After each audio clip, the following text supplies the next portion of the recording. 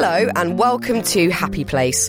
I'm Fern Cotton and this is the show where we chat to people who sound like they've got it all together and then gradually realise they have the same problems as all of us. Today we're heading to the personal studio of best-selling singer-songwriter Andrew John Hozier Byrne, more commonly known as Hozier. The songs are hard to sing. I'm constantly writing songs and regretting that I'm writing them because they're quite. You need to make them easier and just chill out about that stage performance. Exactly, yeah, exactly. If you're a big fan of his, like I am, or even if you've never heard him perform before, you'll get something out of this. Hiring for your small business? If you're not looking for professionals on LinkedIn, you're looking in the wrong place. That's like looking for your car keys in a fish tank. LinkedIn helps you hire professionals you can't find anywhere else, even those who aren't actively searching for a new job but might be open to the perfect role. In a given month, over 70% of LinkedIn users don't even visit other leading job sites. So start looking in the right place. With LinkedIn, you can hire professionals like a professional. Post your free job on linkedin.com/achieve today. And now, here's the show.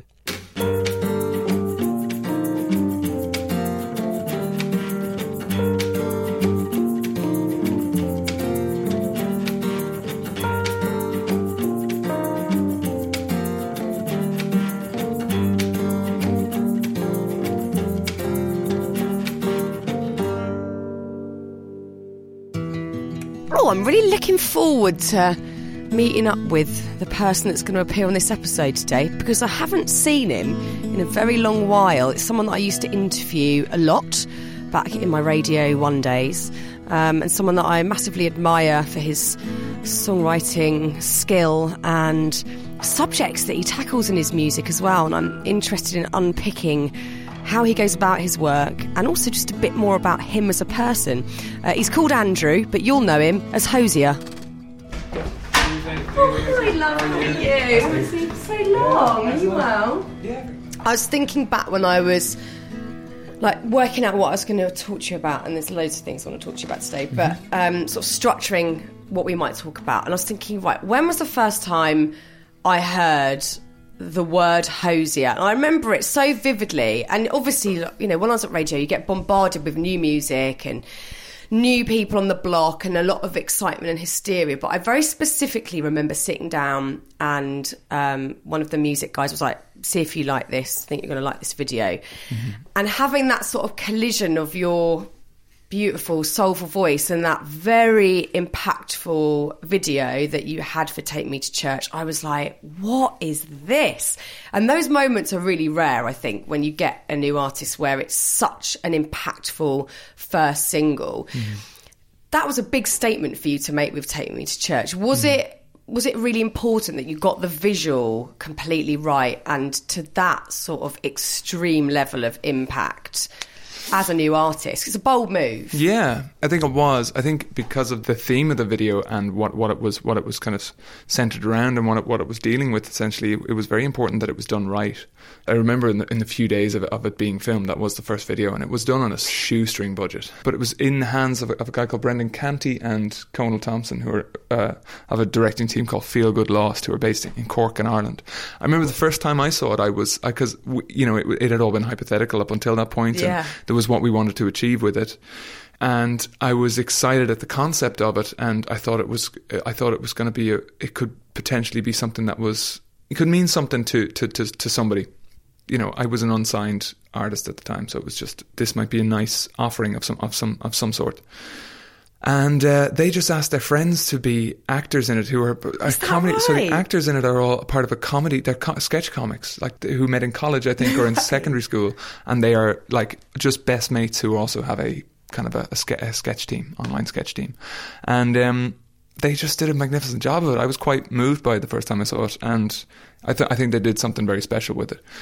But it was important to me, and because even on its delivery, it was like, this has to be done right. It has to have the right tone, etc. And it has to convey the right thing the right way. But yeah, for anyone that hasn't seen the video, I mean, millions have, but you've got this gay couple in the video who are sort of hunted down by a homophobic gang. What made you pick that theme? Why did it feel like that fit Take Me to Church and the lyrics and the sort of the expression that you wanted to get across? Yeah, there was chats about what the video could be about, and there was some wonderful imagery that Feel Good Lost. The guys had some wonderful visual cues and kind of visual ideas that we were chatting about amongst the three of us. But at the time in the news, around the time there was a group in Russia, and there was a lot of anti-gay laws that were being passed in Russia, advocating for or protesting for gay rights in Russia. Around the time, I think the Olympics was on the way. The Russian Olympics was possibly on the way, and there was an upswing of these attacks by a group that was referring to themselves. I don't want to go in too deep into this, but a group that were referring to themselves, horribly enough, as Occupy Paedophilia. But they around the time, state media was kind of trying to draw an equivalency between things like child abuse and homosexuality, etc. Wow. And there was this was kind of part of this, there was this new legislation that was being passed. And there were these series of attacks, and very young people, so I'm talking about the age of 15, 16, were being targeted in youth chat rooms, were being drawn out under the guise of being a member of the LGBTQ community. I'm also in the same boat as you. Do you want to meet up and talk about this, etc.? And they were being drawn out into private places. Attacks were carried out on them. They were filmed and they were uploaded to social media, to Russian social media, by this group. And there was seemingly there was very little being done about it. This was kind of being done with impunity by these kind of groups of, I suppose, neo-fascists. Yeah. And I just thought the video was a platform which we could listen. This is going on in the world. Yeah. It's not getting a huge amount of attention. Also, these kind of cultures can cross borders, and they often do, and we see that happen. And I think the world has changed so much in the last 3 or 4 or 5 years. So it was. Yeah. I felt it was a nice way that we could just draw people's attention to it if we could. And that you did, because instantly that video picked up traction, and you had, Stephen Fry retweeting it, and it was on the front page of newspapers. I mean, to go from someone, like you say, who was unsigned, who had this passion and wanted to create a very impactful visual, to then be plastered across papers and talked about a lot. Was that exhilarating or terrifying? Bit of both. Yeah. Bit of both. It was really, really. Actually, you mentioned Stephen Fry retweeting it, which gave it a real nice signal boost in the early few days of its release, which was really a nice kind of circular moment for me, because I came to allout.org's work through Stephen Fry. Oh, right. So Stephen Fry was tweeting about some stuff that allout.org was drawing attention to. That's how I learned about what was going on in Russia. And we made that video, and then a couple of years later, Stephen Fry gave it a retweet, which was really, really sweet. But yeah, no, terrifying and exhilarating at the same time. But I was green as the grass, like really. So I was essentially, I had dropped out of college and then was idle for a few years and working on how I wanted to make this music happen. I had no band when I released that music. It was just, so yeah, the cart was kind of before the horse. But that's so interesting, that being in that position where, you hadn't been in the music industry to that extent before, and you hadn't released a video before, to use your voice in that way, I find really fascinating. And it does make you, I guess, kind of the anomaly, or certainly very rare in modern music with young people, because a lot of the themes that we hear are heartbreak, love, sex. It is all centred around that, and it kind of has been historically for popular music. So what drives you to pick those themes? Because I know that the song isn't directly about that, but you do focus on, shame and those sorts of darker emotions on a lot of your tracks. What sort of drives you to write in that way?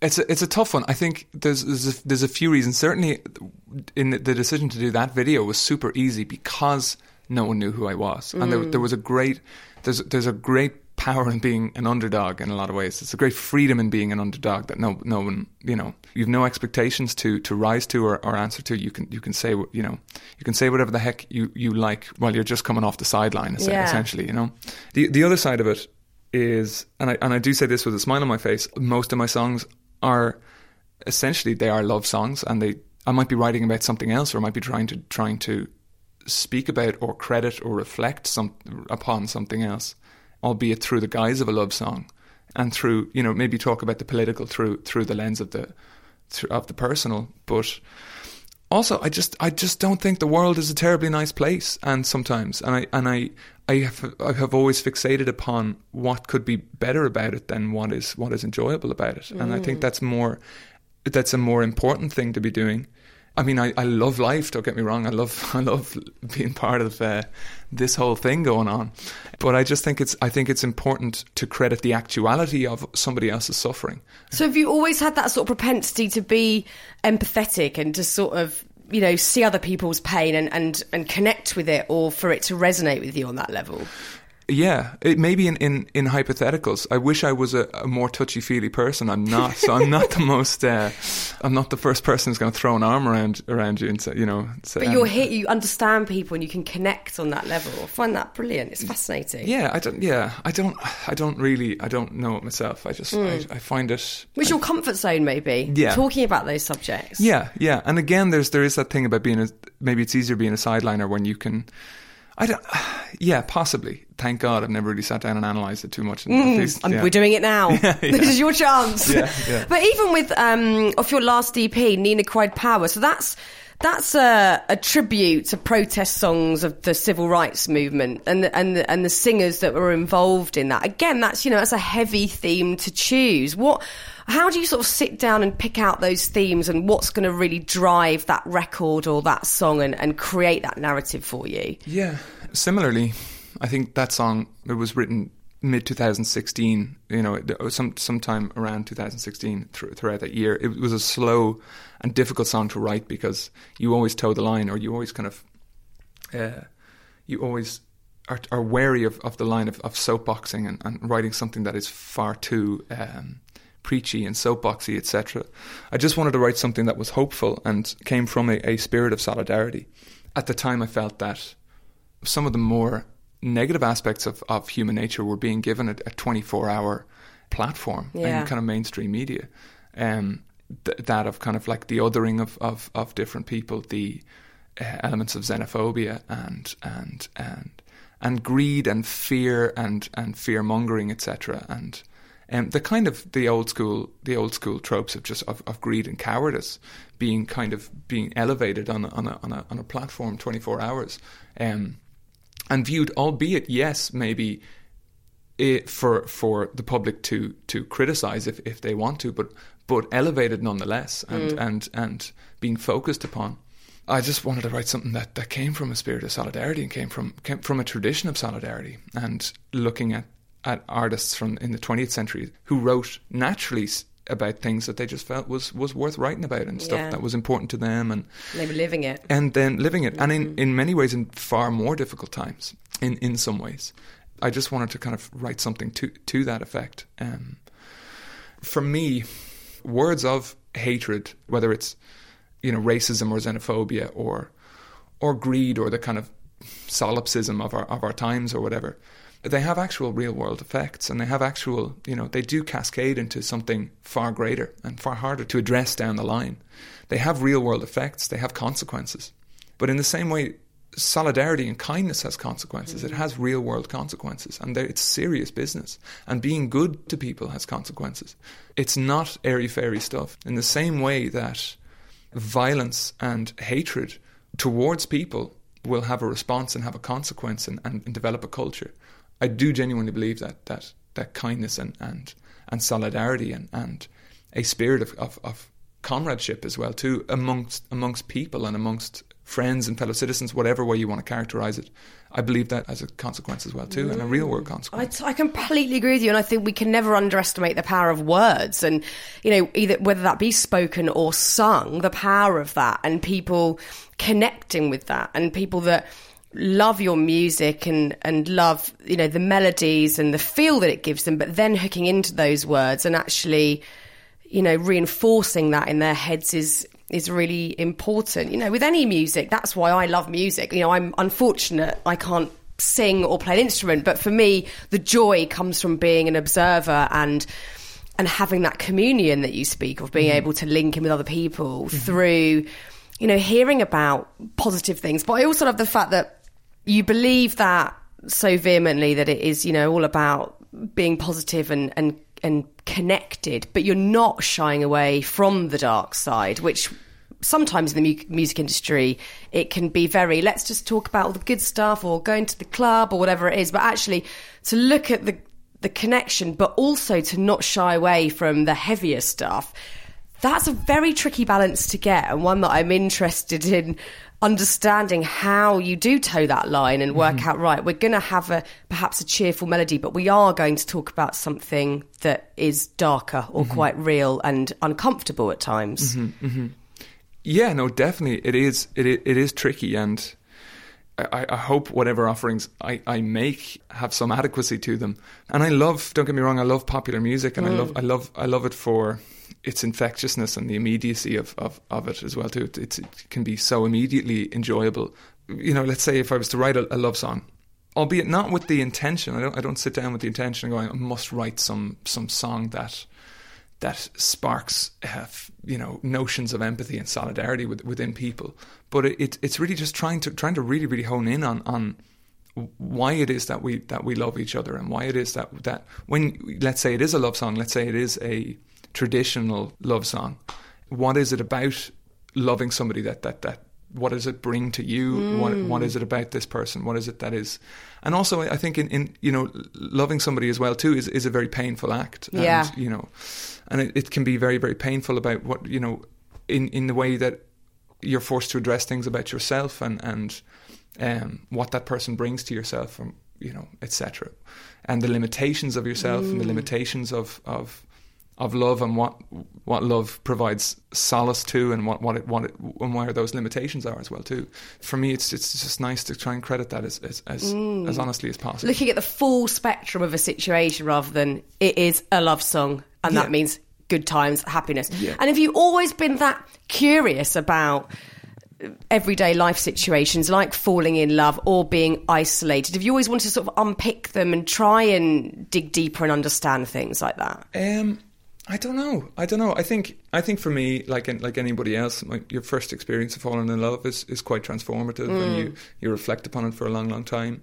So I write a lot from memory as well too, and I think it's just a case of overthinking things. If I think it really truly, I think that's where it stems from. If I'd probably sleep a lot better. Yes. If I didn't. Yeah. So it's more that. An overactive mind. Yeah. I've got one of them. Yeah. Do you find with situations like that, whether it be falling in love, being heartbroken, or a social situation that is plaguing you and that you want to help or understand better, is there a sort of catharsis in that process of writing a song about it and then singing in front of a lot of people about it? Does that help heal or rectify things that you need to within?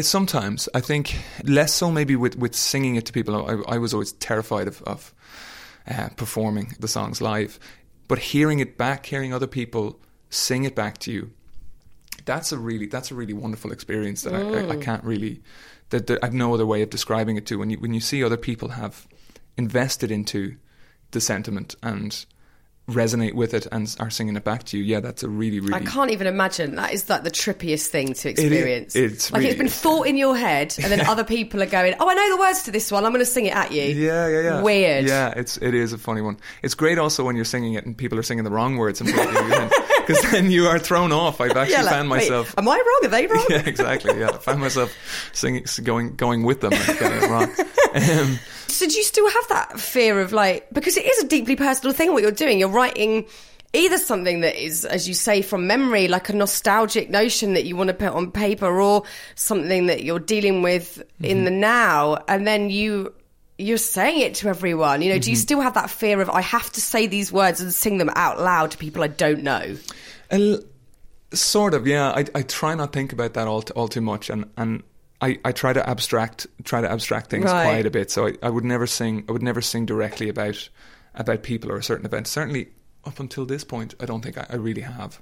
So is that for your own sanity that you don't do that? Maybe so, yeah. And also, I think it's nice to abstract things a little bit away from what is completely personal. So this is only what might only be relevant to me and my perfect experience. I have written those songs, And there's moments in each of the songs, of course, they all stem from personal experience, but a character is made, or a singer is made, or some sort of approximation of myself is made in the song, as opposed to this is me singing it. But I find that feeling of catharsis happens more in the writing of it. And that's why for me writing is very, very kind of private thing I do away. I don't really write with other writers or all that often. For me, I need space and time and peace and quiet and stuff like that, because it is something you sit with, and you're sitting with yourself, and you're kind of you're throwing around these ideas that eventually there is a feeling of trying to just reconcile with your own human experience and your own limitations, etc. I find that fascinating. Hiring for your small business? If you're not looking for professionals on LinkedIn, you're looking in the wrong place. That's like looking for your car keys in a fish tank. LinkedIn helps you hire professionals you can't find anywhere else, even those who aren't actively searching for a new job but might be open to the perfect role. In a given month, over 70% of LinkedIn users don't even visit other leading job sites. So start looking in the right place. With LinkedIn, you can hire professionals like a professional. Post your free job on linkedin.com/achieve today. And, to talk to you now, I've been lucky enough to interview you a few times, and you are a very sort of calm, considered person. But then when you're on stage, there is this like ferocious energy that comes out of you. Is that like you're sort of exercising some kind of emotion or something that needs to come out? What is that feeling for you when you're on stage and you're belting out and you look like you're in your own world and no one else is watching? Like, what is that feeling that comes up? That's just me concentrating on not messing with. It's just. I wish I looked like that. I look like I was constipated when I'm doing that, rather than sort of passionately ferocious about the project. No, not at all. Part of it is maybe just because the songs are hard to sing. I'm constantly writing songs and regretting that I'm writing them, because they're quite. You need to make them easier and just chill out about that stage performance. Exactly, yeah, exactly. So sometimes that's because the songs just require a lot of energy to sing them. But I don't know. I never really thought about myself as a performer. I don't think. Really? Yeah. Quite interesting. Yeah. So what do you think of yourself predominantly as a writer, and then that bit just you have to tag on at the end? Sort of. Yeah. Really? Yeah. I'm coming to it, and I just never really worked, especially in the first tour. Now I'm being very honest. I never saw myself as a performer, certainly a performer's performer or a frontman. Wow. Like, definitely not. Especially, I just consider myself quite an awkward dude up there. But genuinely, I'm a very, I'm all limb and bone. Isn't it funny? Because it's so interesting what you feel as an individual and what you're experiencing when on the outside everyone's going, wow, confidence, stage presence, charisma, and inside you're going, God, I'm an awkward, very tall human. Yeah. Isn't that funny? Yeah, you never leaves you. I'm sure everyone's the same. But I like understanding that, because then you can look at your heroes and think, maybe they're not feeling as confident out there as they actually look. We're all going through these complex emotions and figuring it out. Yeah, I find that fascinating. Yeah. And with that first album, especially with the impact of Take Me to Church, there was so much hysteria and attention and love around that album. How did you make that transition from someone that was in that sort of solitary space of writing and figuring things out to then everyone wanting a bit of you and being dragged from pillar to post? Was that an uncomfortable experience, or again, was it something that just was a bit of a novelty? Yeah, again, it's a little bit of both. Yeah, it's a bit of a novelty. It's like, maybe it feels like a silly hat that you're wearing for a bit of time. You know what I mean? Just because you are this yeah, it is. It was kind of anomalous in its own little way. It was quite an unlikely hit. I was, it definitely felt like a bit of an outsider, like in a lot of ways. But yeah, there was, especially in those first couple of years. You're kind of doing the Billboard Awards and stuff like that. It's a bit crazy, and you feel a little bit outside of it. And I think I kept grounded. I had friends with me in people who were on the road with me. That's so important. Yeah, I think it really is. And yeah, I think it really is. And I remember seeing other musicians who were in similar positions who were just having their explodey years, their blow up years. I think it's really important to have a grounding presences with you. it helps. I had Irish crew with me, and famously good at keeping you grounded. So a good slap down to earth. A good slap down to where they needed. Yeah, and I'd Alex Ryan, that's my bass player. I've known him since college, and he was the earliest person who started playing my music with me. That really helps, and it's then you can stand away from, you have yourself, and then you have what other people are projecting onto you and how other people view you, etc. And it's nice to stand away from that and also laugh at that. You're about to release your second album, beginning of March. Mm-hmm. How, again, are you different? How have you changed as an artist and how you think about your work? And also now people are listening. First time around you didn't know. So you've got that liberation and that freedom to do what you like. This time you've got a platform. Is there therefore more pressure to use that platform wisely? Because you're not making flippant pop music as much as we both might love that and appreciate where the place that it has, but that you need to use your voice and you want to talk about things that are important to you and that might create a positive change or bring attention to a subject. So how do you deal with that pressure, and do you write differently knowing that? Yeah, it's a tricky one. There's a few things. I think maybe you as you get older, you're I don't want to say less eager to impress, but you're just more comfortable with being who you are and being what you're about. And maybe I'm enjoying exploring my own music to kind of in a way that is that I can enjoy it. You know what I mean? And so there's a lot of songs on this record that are a bit more fun, a bit more rhythmic as well too, albeit still dealing with sometimes quite dreadful scenarios. Like what sort of subjects have you really honed in on this one then? So it's kind of 2 minutes to midnight on the doomsday clock is the best way I can describe it. So, and which is something that happened in 2016. I don't know if you're familiar with the doomsday clock. It's like this symbolic large clock, and they bring it out as this kind of scientific conference, and it's this kind of consensus between all the scientific community and experts around the world, and they decide, look, how close we are as a global community towards a catastrophic maybe existential threat to civilization as we know it. We're pretty fucking close. Yeah. So whether that's nuclear threat, etc. At the time there was talk of rockets flying. There was all sorts of kind of flippant chat about nuclear threats. I don't mean to laugh. It was just politically, it was a really, really weird time. And then also there was, some of the most powerful administrations in the world, let's say, in charge of the environmental protection elements of those administrations were climate change deniers, etc., and oil company CEOs or whatever. Interesting times. Anyway, so like 2 minutes to midnight on the doomsday clock, I think it was moved forward from 3 minutes to 2, which was a kind of one of those symbolic moments. That's just context for some of the attitude that seems to be in the album, and it wasn't intentional. I just had so many ideas in my head from the road, from being on the road for 2 years. I had a phone full of hundreds of memos and books full of little scribbly notes here and there. Wrote about 15, 16, 20 songs, maybe more, or wrote more than that, demoed maybe 20, and just felt like, look, there is a lot of the vibes they just managed to have. They were love songs, or they were songs about whatever they were about. Some are love songs, some are not. But albeit there's always something outside that's looming. Sleepless nights thinking about Donald Trump. Really firing up that second album. Yeah, exactly. Yeah. So there's just this kind of looming sense of doom. There's a song that the album is named after called Wasteland Baby, which is just this kind of nearly.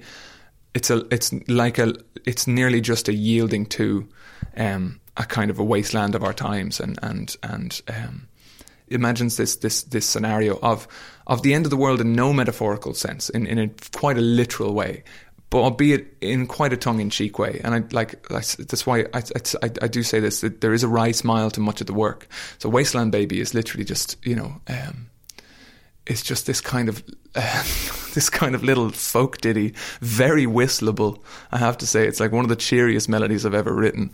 And it's just about, look, the world is ending, and it's a kind of a squeeze of the hand. It's just like, look, if it's just you and me, and look, we can it's just imagining the world ending in different scenarios. But look, what will be romantic and beautiful about that in the last few moments that we have together. Cheery. So yeah, it's always trying to reach for even, and that's the extremity of it, trying to reach for the warm center of kind of humanity during an apocalypse, during its final. Yeah.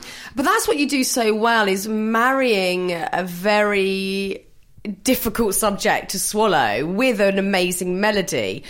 Do you ever find it annoying when people are just really enjoying the music? Oh, I love that Hozier album, it's so great, but they haven't actually connected with the subject matter or the lyrics. Does that irritate you, or do you not care? I don't. In a weird way, I kind of think that's great, because if somebody doesn't know, if somebody is dancing or singing or whistling to a melody, again, this is just speaks to my messed upness, and they don't know it's about something that is as messed up as it is.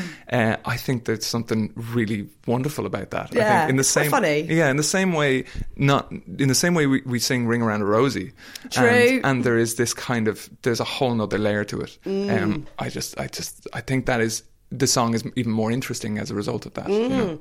If you are writing about something that is more personal, I know you've kind of created this almost sort of body armour that protects you from being too in the moment about it or too personal about it. But if it is something that sways more towards the personal and away from cultural, social situations, is it easier to write a song about it rather than sit with the person you might be thinking about and say it, or talking about something to a friend? Do you find that a medium that helps you actually lock into feelings that are tricky to discuss in everyday life?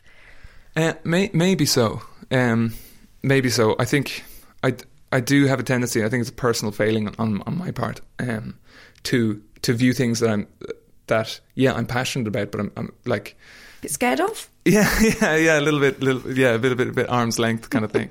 I can't really speak to that all that much, but possibly I think it's easier to, again, it's a sideliner thing. It's like it's easier to write about these things in theory, and to especially when it comes to like intimacy, and whatever else. Like there could be a love song, it could be a song about solidarity, and yeah, I say that, but of course I show up to marches, and I do what I can as a citizen at home, etc. But like you say, you do show up, and you do. You are very active in the communities that you want to support, but it maybe is more towards the personal and the things that relate to you that maybe so, is a yeah. notion. Maybe yeah. so. I also feel like I can do far more with.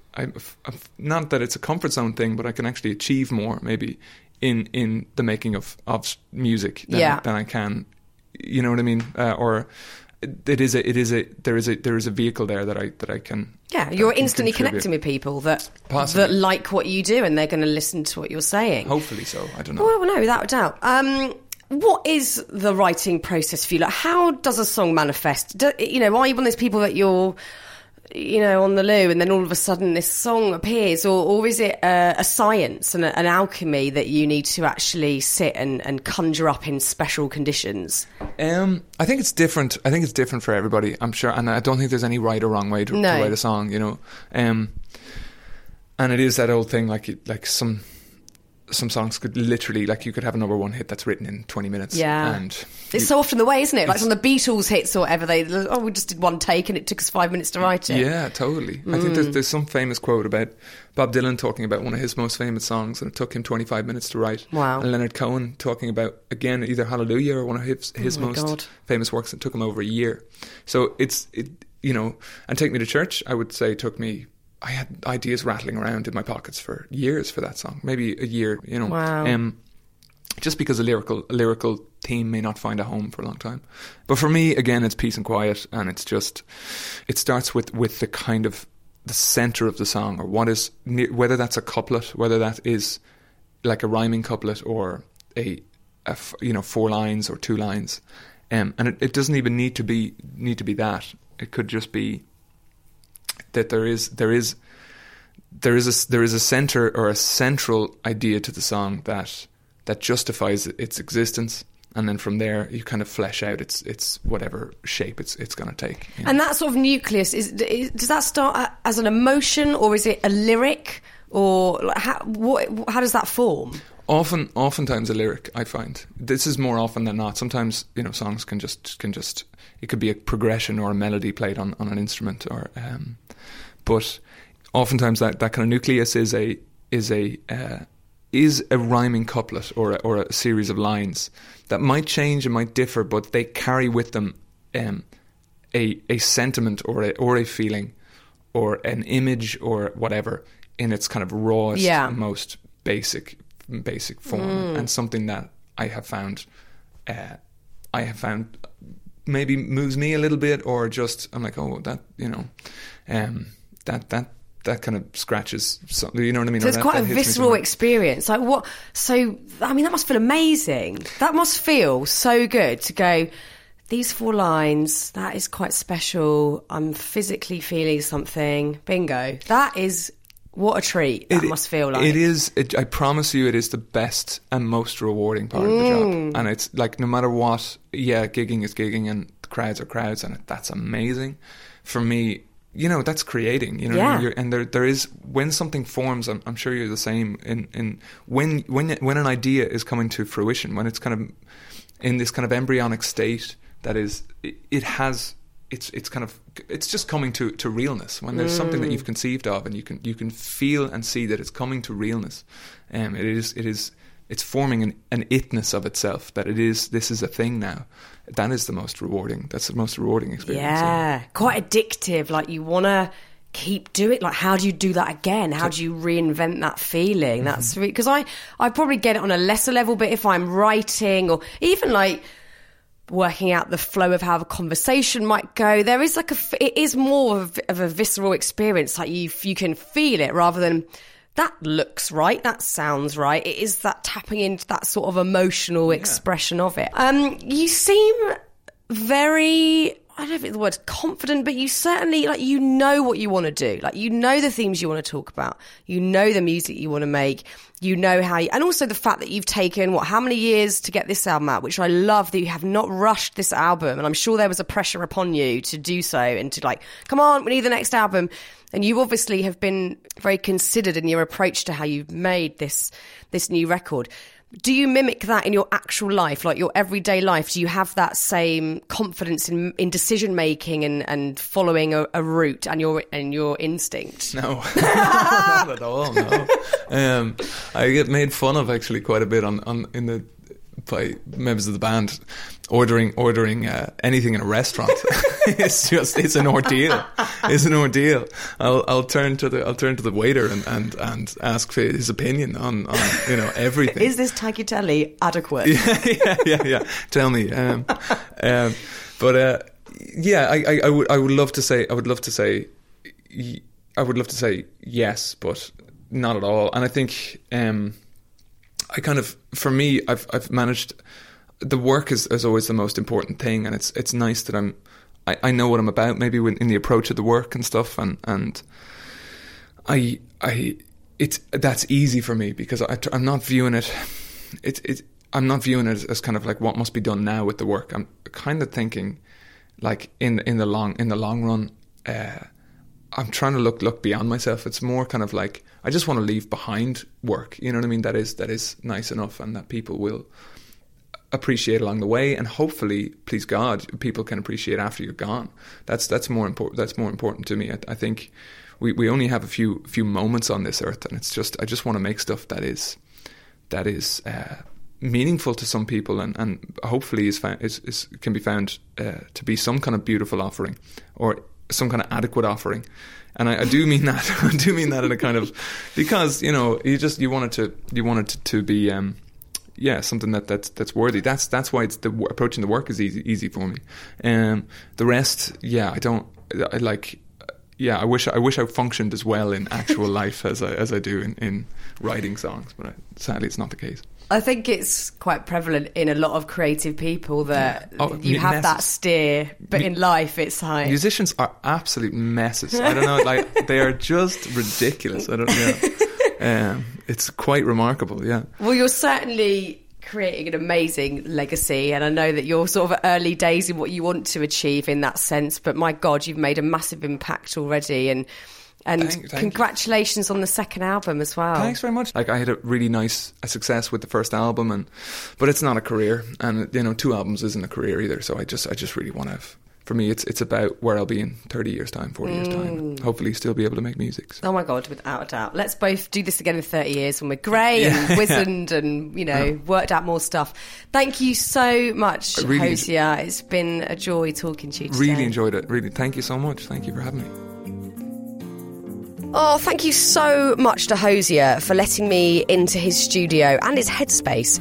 I really hope that you enjoyed that too. Now, next week, in the last of the series, we meet Olympian Victoria Pendleton. It's about being human and looking at the ocean. There will always be something there that fills you with kind of wonder and you're impressed by it, the sort of the force. You can't beat it. Get that as soon as it drops when you subscribe on Apple Podcasts, Spotify, Google Podcasts and others. There are just 2 weeks left now until the London Happy Place Festival, which I can't believe. It's packed full of workshops, talks and fun times. Guests include Russell Brand, Dame Kelly Holmes, Joe Wicks, Rylan, Reggie Yates, Katie Piper and more. I'm absolutely thrilled.